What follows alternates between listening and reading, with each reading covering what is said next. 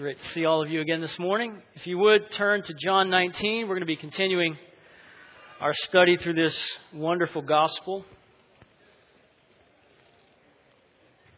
John chapter 19.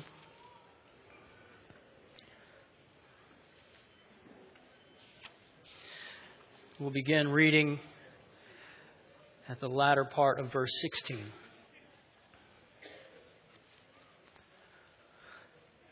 So they took Jesus, and he went out, bearing his own cross, to the place of the skull, which in Aramaic is called Golgotha. Incidentally, in Latin, it's Calvary. In case you're more familiar with Calvary as a term, they're both translations. Verse 18, there they crucified him, and with him 2 others, one on either side, and Jesus between them.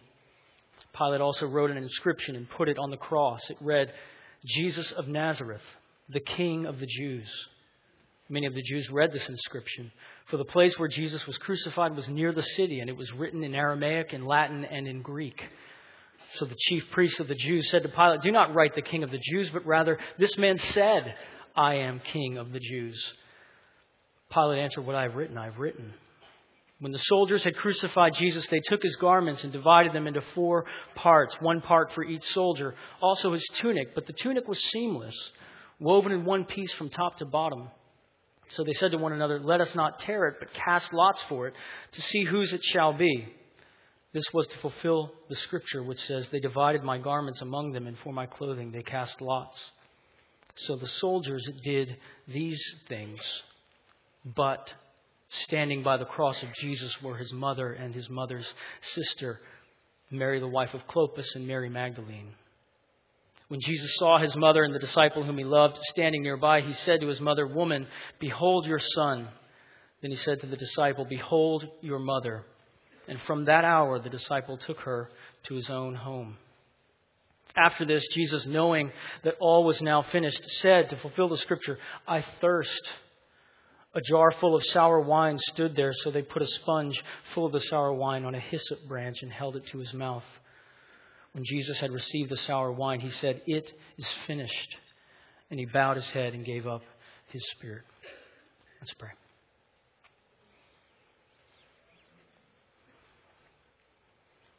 Lord, we come again humbly before your word, wanting to be instructed,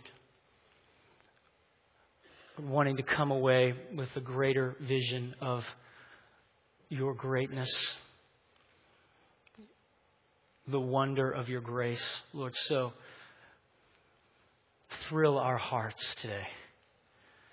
Lord, awaken passion and worship as we look at this most central event in our faith. Lord, may we see Christ. Holy Spirit, come and do your primary task. Glorify Jesus in our hearts. In Jesus' name we pray. Amen. This from the Washington Post, April 2007. It reads, he emerged from the metro at the L'Enfant Plaza station and positioned himself against a wall beside a trash basket. By most measures, he was nondescript. A youngish white man in jeans, a long-sleeved T-shirt, and a Washington Nationals baseball cap. From a small case, he removed a violin. Placing the open case at his feet, he shrewdly threw in a few dollars in pocket change as seed money, swiveled it to face pedestrian traffic, and began to play. In the next 43 minutes, as the violinist performed 6 classical pieces, 1,097 people passed by. Each passerby had a quick choice to make. Do you stop and listen? Does your decision change if he's really bad? What if he's really good? Do you have time for beauty? Shouldn't you? What's the moral mathematics of the moment? On that Friday in January, those private questions would be answered in an unusually public way. No one knew it, but the fiddler standing against a bare wall outside the metro in an indoor arcade at the top of the escalators was one of the finest classical musicians in the world, playing some of the most elegant music ever written on one of the most valuable violins ever made. It's estimated at $3.5 million. His performance was arranged by the Washington Post as an experiment in context, perception, and priorities, as well as an unblinking assessment of public taste. In a banal setting at an inconvenient time, would beauty transcend? 3 days before he appeared at the metro station, Joshua Bell, former child prodigy, had filled the house at Boston's stately Symphony Hall, where merely pretty good seats went for $100. 2 weeks later at the Music Center in Strathmore, North Bethesda, he would play to a standing room only audience so respectful of his artistry that they stifled their coughs into the silence between the movements. But on that Friday in January, Joshua Bell was just another beggar competing for the attention of busy people on their way to work. Bell has been accepting over-the-top accolades since puberty. Interview magazine once said his playing, quote, does nothing less than tell human beings why they bother to live. In the 3/4 of an hour that Bell played, 7 people stopped to hang around, at least for a minute. 27 gave money, most of them on the run, for a total of $32.17. 1,070 hurried by, oblivious to the virtuoso whose talents command $1,000 a minute. There are 6 moments in the video. There was a hidden camera watching all of this. There were 6 moments in the video that Bell finds particularly painful to relive. The awkward times, he calls them. It's what happens right after each piece. Nothing. The music stops. The same people who hadn't noticed him playing don't notice that he's finished. No applause, no acknowledgement. In interviews conducted after the experiment, only one person in all of them recognized Bell. She had attended his concert 3 days earlier. Stacy Furukawa positioned herself 10 feet away from Bell, front row and center. It was the most astonishing thing I've ever seen in Washington. Joshua Bell was standing there playing at rush hour, and people were not stopping and not even looking, and some were flipping quarters at him. Quarters. Only 1 in 1,000 recognized who he was and the significance of what was happening there. As we come to John 19 and we read these verses, the greatest composition of God, God's magnum opus, has just begun. And no one recognizes this.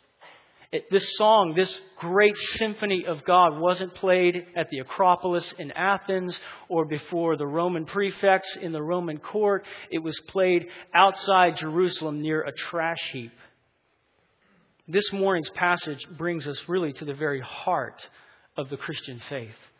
The cross has not been the symbol of Christianity for 2,000 years for no reason.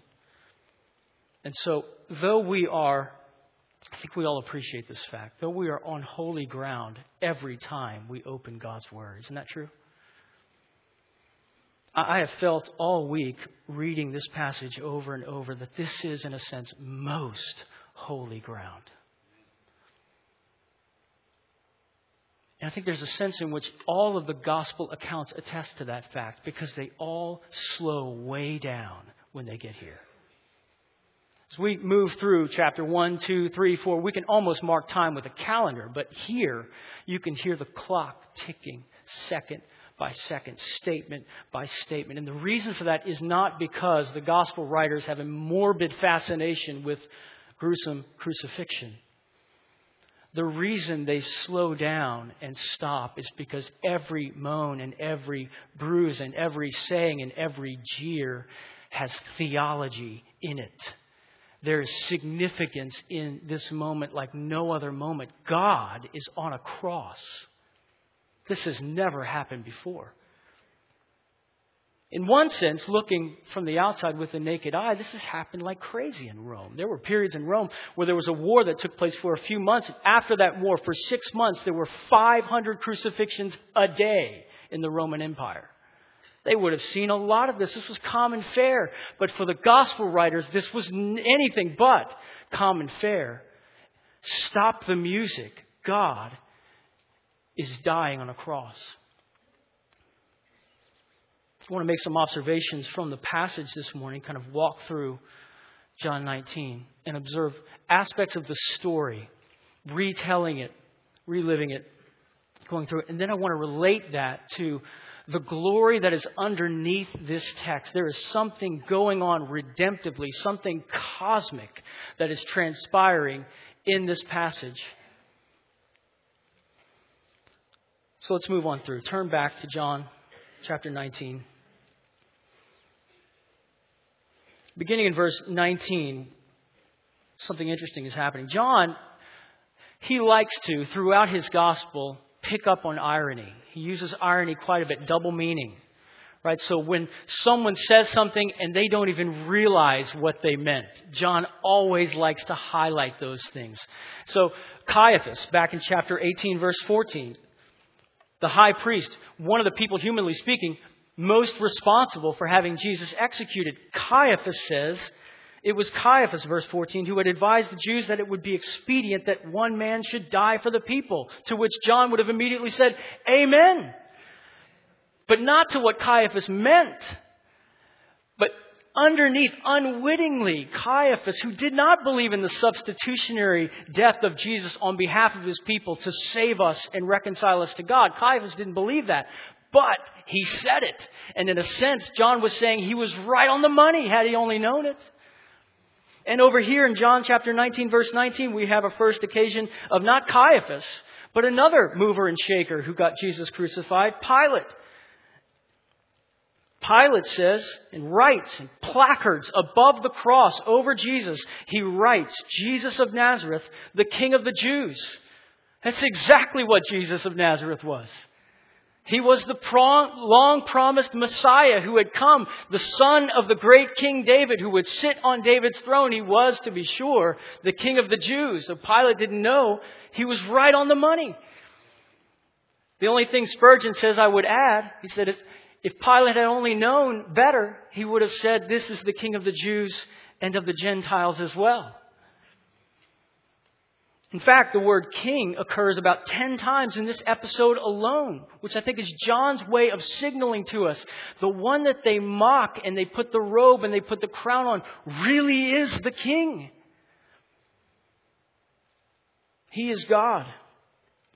Furthermore, you read on, and in verse 20, this was written in all of the languages of the modern world, in Aramaic, which was the common language of the Jewish people living in Palestine. It was written in Greek, which was the common language for everyone in the entire Roman Empire. It was written in Latin, which was the speech of the exalted lectures in the Roman courts, in Roman legislature, in Roman philosophy. So, in a sense, it was written for all the world to see and to know this Jesus is the King.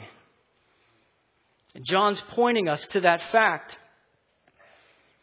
Then in verse 21, so the chief priests of the Jews said to Pilate, do not write the King of the Jews, but rather this man said, I am the King of the Jews. And here we have yet another formal rejection of the Messiah on the part of his own people, which only surprises us if we haven't read John chapter 1. We've already been here. This has already been anticipated. John chapter 1 said he came to his own, but what? His own received him not. This is not surprising. And yet again, there is striking irony in this. Because if you read Mark's gospel account of this same episode, just after Jesus dies, a Roman centurion of all people confesses this would have been a guy who Caesar signed his paychecks. And he said, the moment after Jesus died, truly this was the Son of God. And what do we read in chapter 19, verse 15? The Roman centurion said Jesus was the Son of God. God's Old Testament people say, we have no king but Caesar. And thus we have the long prophesied rejection of both Jews and Gentiles of the Messiah. And it's played out here in our passage.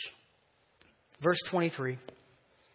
Well, the soldiers had crucified Jesus. They took his garments and divided them into 4 parts, 1 part for each soldier. There would have been a quadrant of soldiers, 4 soldiers assigned to each cross. It was their task to make this the most horrendous experience they ever could imagine. And so they were trained in brutality. They knew how to bring you right to the edge of death and then pull back and wait. And extend your life as long as possible so that that searing agony lasted long. And sometimes they caused it to last days. People would live on the cross. And these 4 soldiers are dividing Jesus' garments. One garment goes to this soldier, one to this one, one to this one, one to this one, and there's a seamless tunic that's left. Who gets that? So they cast lots for it. They're making sport of the suffering of Jesus, thinking about later on that afternoon, walking around saying, guess where I got these sandals? Somebody said these sandals walked on water. Thinking about how much they get on eBay for Jesus' tunic. Auctioning it off.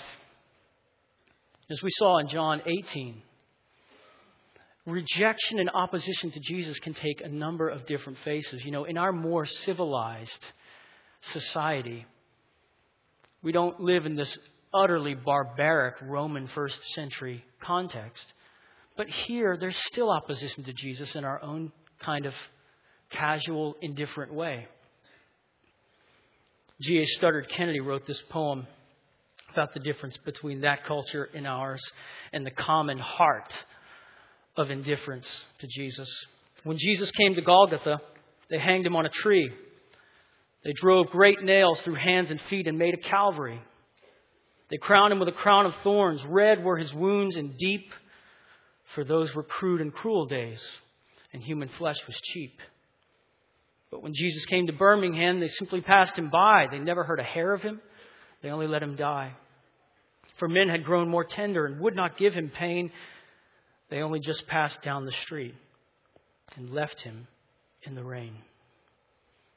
And this is the casual indifference of our culture to Jesus, sloughing him off like an unrecognized virtuoso playing in the metro station in Washington, flipping quarters at the cross, not realizing the gravity of the moment and the identity of the sufferer. Soldiers proceeded to make sport of Jesus' trial. For the soldiers, this was just another day at the office. They did what they always did. They expanded their wardrobes at the cost of the person who was dying. And note the contrast that John even highlights here at the end of verse 24. So the soldiers did these things, but 4 people were there and recognized who this was. Recognized this was not just another criminal dying under Roman rule. This was God. Who were they? Standing at the cross, you see Jesus' mother, his aunt, Mary Magdalene, and Mary, the wife of Clopas. Mary, the wife of Clopas, is often thought of to be the same mother who was the mother of the sons of Zebedee, Salome. 2 of her sons would have been disciples of Jesus. As a matter of fact, not long before this passage, she, in a moment of overambition for her boys, had a sidebar with Jesus and asked that her sons would have the privilege of being positioned on his left and his right. I'm sure at this moment she wasn't feeling she wanted that wish to be granted as he was being crucified between 2 criminals. But there she was. John was there also. Mary was likely a widow by this point. And Jesus, in keeping with his Father's commands from the Old Testament, honors and cares for his mother in this moment. So it's a really sweet saying that God himself, God the Son, on the cross would dedicate one of his last statements from the cross in order to make sure that his mother was cared for. And so he says, and gives her to the charge of John. And tradition has it that she lived with John in Jerusalem until her death. In verse 30, when Jesus had received the sour wine, he said, "It is finished," and he bowed his head and gave up his spirit. Given how strongly John accented, we learned this last week from Pastor Peter's message on the fulfillment of Scripture in John's Gospel. Given how indebted John is to this point, how much he accents the fact that all the things that are going on here are fulfillments of ancient prophecies that have been living on in the people's memory. And he's pointing to these events as fulfillments of those prophecies. Given that that's John's accent, it's not surprising that John wants to end his account, and under the inspiration of the Holy Spirit, he ends his account with this exalted saying, "It is finished." And Charles Spurgeon comments in this way about that. What it was it that was finished? I will not attempt to expound it. It is the biggest it that ever was. Turn it over. That's the old English way of saying, mull it over, think about it. Turn it over and you will see that it will grow and grow and grow and grow till it fills the whole earth. And we're going to look in just a moment at the way in which the cross and the redemptive work of Jesus in John 19 really literally touches everything in the cosmos. Everything in the universe is affected by what's transpiring here on Golgotha. Let me just say, before we get into that these gospel accounts are first and foremost historical accounts. The Christian faith is not some mystic spiritual message that dangles in midair. It is inseparably tied to history, to real events that really happened in space-time history. In other words, if Jesus didn't live, or if Jesus did live but he didn't die, or if Jesus lived and died but he didn't rise, what are we doing here? I mean, it's a fine day for golf. Let's go fishing. I got grass to cut. We've got things to do. Why are we here? Why are we spending passion, energy, money, time? Why are we doing that if Jesus isn't alive and this whole record is bogus? That's not my way of thinking. That's the Apostle Paul's way of thinking. Look in 1 Corinthians chapter 15. In verse 3, I delivered to you as of first importance what I also received. So what's first importance? Well, Paul highlights objective facts of history. This is Christian faith's foundation. I delivered this to you, that Christ died for our sins according to the Scripture. That he was buried, that he was raised on the third day in accordance with the Scriptures. Skip down to verse 14. And if Christ has not been raised, then our preaching is in vain and your faith is in vain. You're wasting your time. We are even found to be misrepresenting God because we testified about God that he raised Jesus, whom he did not raise, if it's true that the dead are not raised. For if the dead are not raised, not even Christ has been raised. And if Christ has not been raised, your faith is futile and you are still in your sins. One of the charges for centuries against Christianity has been to attack the historical foundation of Christian faith. But the reason those charges have to keep getting repackaged over and over the centuries is they've never been sustained. Because it is extremely difficult, in fact, impossible to overcome the veracity of these gospel accounts. And so, all that to say, never be ashamed to quote the Bible to verify your faith. These were eyewitnesses. Why should we quote something else? John was standing a few feet away. When Jesus said, I thirst, he heard it with his ears. He was right there. Our faith is founded, is anchored, has begun in history. It's a real history. And so it's not surprising that the same writer of the Gospel of John would write later on, toward the back of the Bible, in 1 John, and he would begin his epistle with these words.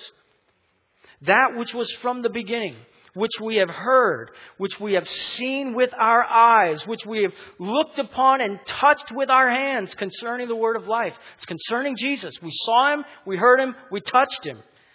That which we have seen and heard, we proclaim also to you, so that you too may have fellowship with us. These things in the Gospels, the birth of Jesus, the life of Jesus, the miracles, the sayings, the 5 loaves, all of that, the death of Jesus, the burial, the resurrection, they really happened and they have relevance for everything. The relevance of Jesus' death cannot be overstated. There's no way to overstate the relevance of John 19. And one way to see that is by considering the big story of the Bible. There are 4 basic chapters in the big story of the Bible. This is the story of God's redemptive purposes in history. So that your Bible is not just a collection of little unrelated, isolated stories. All those little stories are gesturing, are hinting toward a bigger story, a massive cosmic salvation project that God has underway. And there are 4 basic chapters: creation, fall, redemption, restoration. Everything in the Bible is in some way pointing to that meta-narrative, that overarching drama of redemption. And I think grasping that story will help to prevent us from flipping quarters at the cross, because it'll help us see what's going on Golgotha has cosmic relevance for the world. Do you know the story of the Bible? Are you familiar with God's grand story, God's magnum opus? So let's reflect on it just for a moment. The one true God has always existed. Self-existent, independent from creation, uncreated, eternally living in the fellowship of the Trinity. God the Father, God the Son, God the Holy Spirit. These 3 are one God, the same in essence, equal in power and glory. All existing in perfect self-giving love and joy and unity for eternity. Enjoying that relationship. This God is distinct from creation. Creation doesn't necessarily flow out of God like the rays of the sun from the sun. It's not automatic. God is distinct from creation. God is happy apart from creation. God did not create out of some void that only we could fill. God is independent, self-existent, self-determined. And therefore, when He creates not out of need, but out of abundance. He creates out of a gracious initiative, out of His own free will. He chose to create, and He made us male and female in His own image, so that there is in every human being on the planet inherent dignity and worth, because we bear the image of God. Though that image has been distorted by the fall, and that therefore Christian thinking cannot tolerate racism or any form of subjugation or belittling or looking down upon other people, because in our very own story, our documents, what God has given us, we find out that God has stamped His image on every human being. Therefore, to oppose and oppress another human being is to oppress the image of God. This is how God creates. And we were made to love and worship and obey and enjoy Him forever, but we turned on Him. And we disobeyed Him. And a perfect representative was chosen for us. And He did exactly. You ever wonder what you would have done in the garden? What happened is what you would have done in the garden. Our representative was justly chosen for us. And we in Him fell away from God. We made a grab for godness in the garden. And in that moment, we incurred guilt. And we deserved to be separated from God forever. And the entire cosmos felt the tremors of that fall. Where life had been, death began to spread, and disease and disorder and natural disasters and divorce and rivalry and murder and oppressive governments and all of that began to flow, because God's curse was running fast and furious over the earth, because God was angry at our rebellion. This was no misdemeanor. This was cosmic treason. This was an attempt to de-God God and enthrone ourselves in His place. This was usurping the authority of the sovereign King of the universe, who made us out of His grace. And this just and loving God, He could have wiped us out on the spot, and He would have been just for it. But instead, this just and loving God came into history in Jesus Christ, the second person of the Trinity, the new Adam, the second Adam. And He was born of a virgin in a small town. And there He was in the manger, fully man. Real bones, real blood, a nervous system, lungs, a human brain. And yet at the same time, fully God. upholding the molecules of the manger, His mother, the oxen, and the entire universe by the word of His power. He was fully man. He was fully God. And though tempted as He grew up, tempted in every way, He lived a perfect and sinless life, obeying His Father, obeying every command, not only in the letter, but in His heart. Every thought of Jesus, every action of Jesus, every word of Jesus was fully pleasing to God and absolutely pristine with righteousness. And unlike the first Adam, who was only a man but substituted himself for God, this was God coming to substitute Himself for man. And on the cross, He willingly took the penalty for the sins of all of His people. And He paid my debt to God.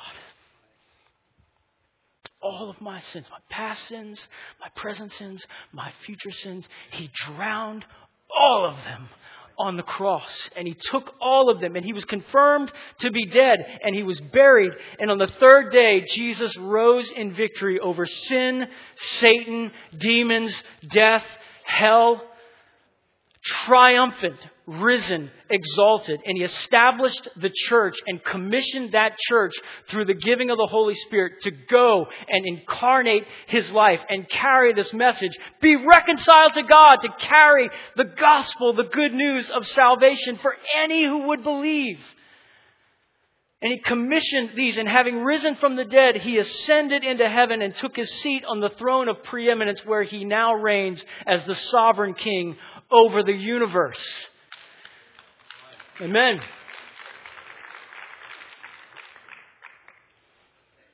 And though every eye doesn't see it now, He is ruling over all nations, all cultures, rich and poor, plants and animals, oceans, rivers, angels, demons, all are subject to His dominion. He sets up kings and brings them down at His word. There is not a maverick molecule in the cosmos that is not at His beck and call.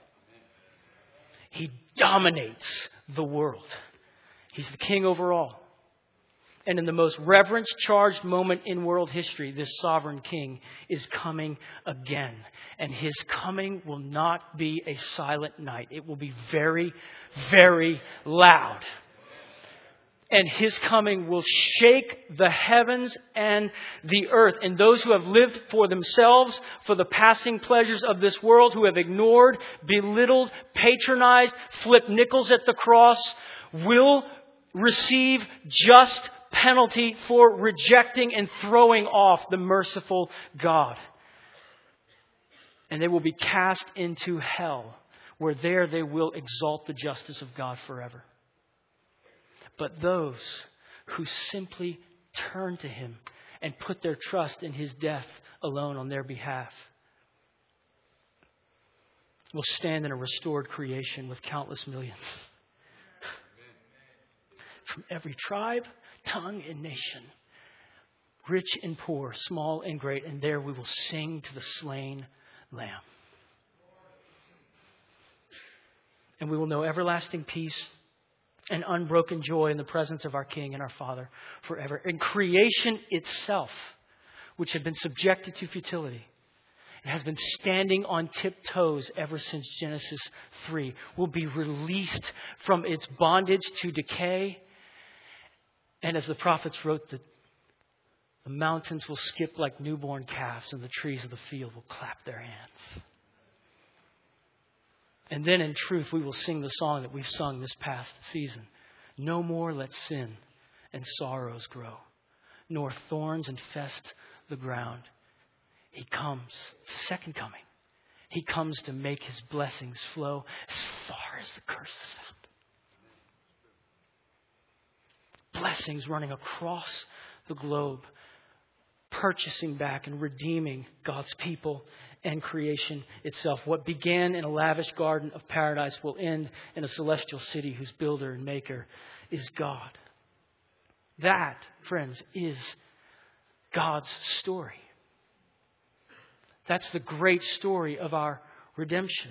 That's the progressively unfolding, glorious story of the Bible. But note this. The first part of that story, with all of its misery and guilt and bondage, prepares us for, creates a yearning and anticipation for the coming, living, dying, rising Jesus. You see how that's a reference point? And everything that comes after this, all the blessings and all the glory of the new creation, turns on the hinge of John 19. In a sense, I wanted to ask you at the beginning of this message to turn to the center of your Bibles. Just wasn't sure if you'd make it to John 19. Because everything turns on the hinge of John 19 and John 20 because of the resurrection. This is where it happens. All the glory of the latter part of the story, the crushing of Satan, the death of death, the beauty of God's original creation restored, the total harmony of relationships, endless joys in the new heavens and the new earth. All those blessings were bought for us when? When at the 6th hour, darkness came over the land and enshrouded Golgotha. And there in the darkness, Jesus suffered. Jesus was paying down the debts of His people all the way down to the last penny. And what did He say in the midst of that darkness? My God, why have you forsaken me? He was quoting Scripture all along, right? Surely the echo in his heart had to be the answer to that question. Isaiah 53. You want to know why you're being forsaken? Because we agreed, we had a pact in eternity past that we were going to redeem these people. You're being forsaken because, Isaiah 53, you will be bruised for their transgressions. You will be crushed for their iniquities. And so hour by hour in the darkness, God's almighty justice was laying on the Son the iniquities of us all.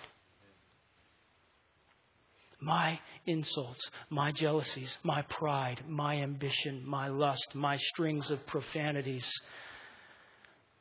were being laid on the back of the Savior. He was bearing them. No wonder the hymns for hundreds of years have been centered around this truth. Oh Christ, what burdens bowed thy head. Our load was laid on thee. Thou stoodest in the sinner's stead, didst bear all ill for me. A victim led, thy blood was shed. Now there's no load for me. There are hundreds of hymns like that, born out of this glorious truth. The answer to Jesus' question, why have you forsaken me, is the glory of the gospel. He was forsaken so that you and I would never be forsaken. He was condemned so that you and I could hear God say to us, there's therefore now no condemnation to those who are in Christ Jesus. Why? Why is there no condemnation? I asked my sons this question yesterday on the road home. Where did the condemnation go?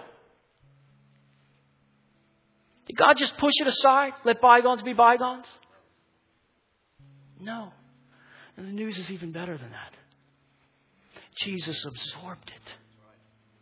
So, quite simply, there's none left. There's no condemnation left. One hymn writer said, payment God cannot twice demand. First at my bleeding Savior's hand and then again at mine. The price has been paid to the full. There's no wrath left for any who put their trust and faith in Jesus Christ. Do you see that this is the heart of our faith? This is our stewardship. This is our message. This is the glorious good news of the gospel. In a sense, this is the only thing that we have to give to this world and to each other. This is our evangelism. It's our counsel. It's our hope in suffering. It's our motivation for obedience. It's our blessed hope and future expectation. It's the whole thing. Because the cross relates to everything in history. We must never, ever leave John 19 and 20. This is and will forever be the bedrock of Christian faith.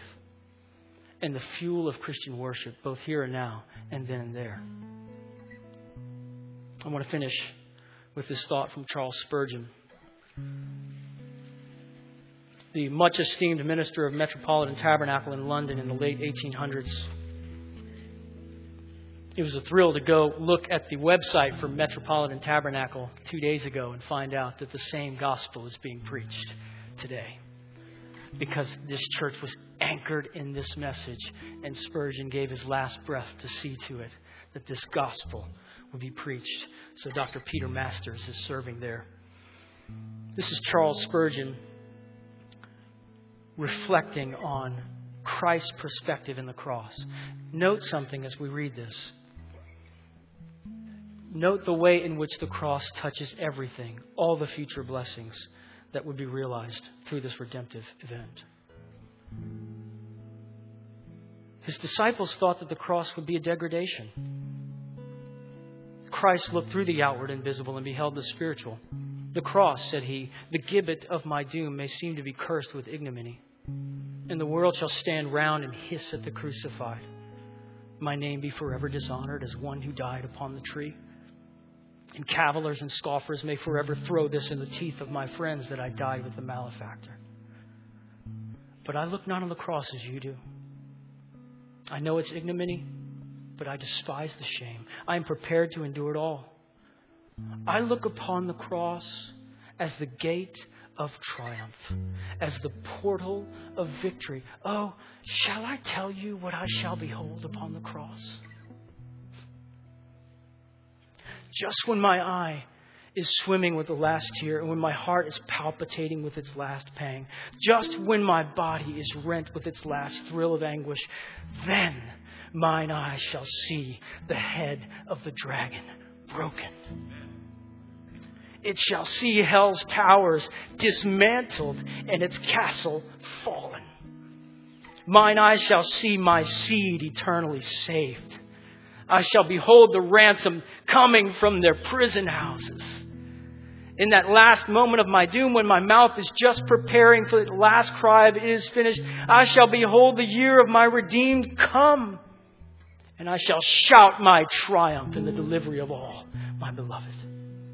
And I shall see then the world, mine own earth, conquered, and all usurpers disthroned. And I shall behold in vision the glories of the latter days, when I shall sit upon the throne of my father David and judge the earth, attended with the pomp of angels and the shouts of my beloved. Yes, Christ saw in his cross the victories of it, and therefore did he pant and long for it as being the place of victory and the means of conquest. I, said Jesus, if I be lifted up, if I be exalted. He puts his crucifixion as being his glory. What do you see when you see Jesus on the cross? Just facts, events, details, just the story as naked story? Or do you see in the story the glory of our salvation? The glory of our Redeemer, the glory of our God, Father, Son, and Holy Spirit, operating together to accomplish the redemption of sinners who deserve nothing but death and damnation. Listen, this is what wakes Christianity up. If it's going to be woken, this is what wakes it up. This is what turns mere songs into, you set my feet to dancing. You've turned my mourning into dancing. You've put off my sackcloth and girded me with gladness. Therefore my soul shall sing praise to you and not be silent forevermore. Where does that psalm come from? It comes from a vision of the greatness of our saving God.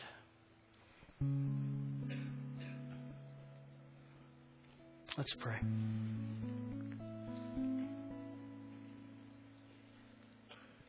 Lord, you saw the glory of what was about to be accomplished. And your disciples saw it as well. And this event became the driving truth in preaching, in missions, in worship, in life, in death. Lord, may it be so for us. So that 100 years from now, when we're all dead and gone, the people who gather in this place exalt the same Savior and glory in this same story. Lord, appreciate the goodness, loving kindness, and mercy of our God. Let's stand.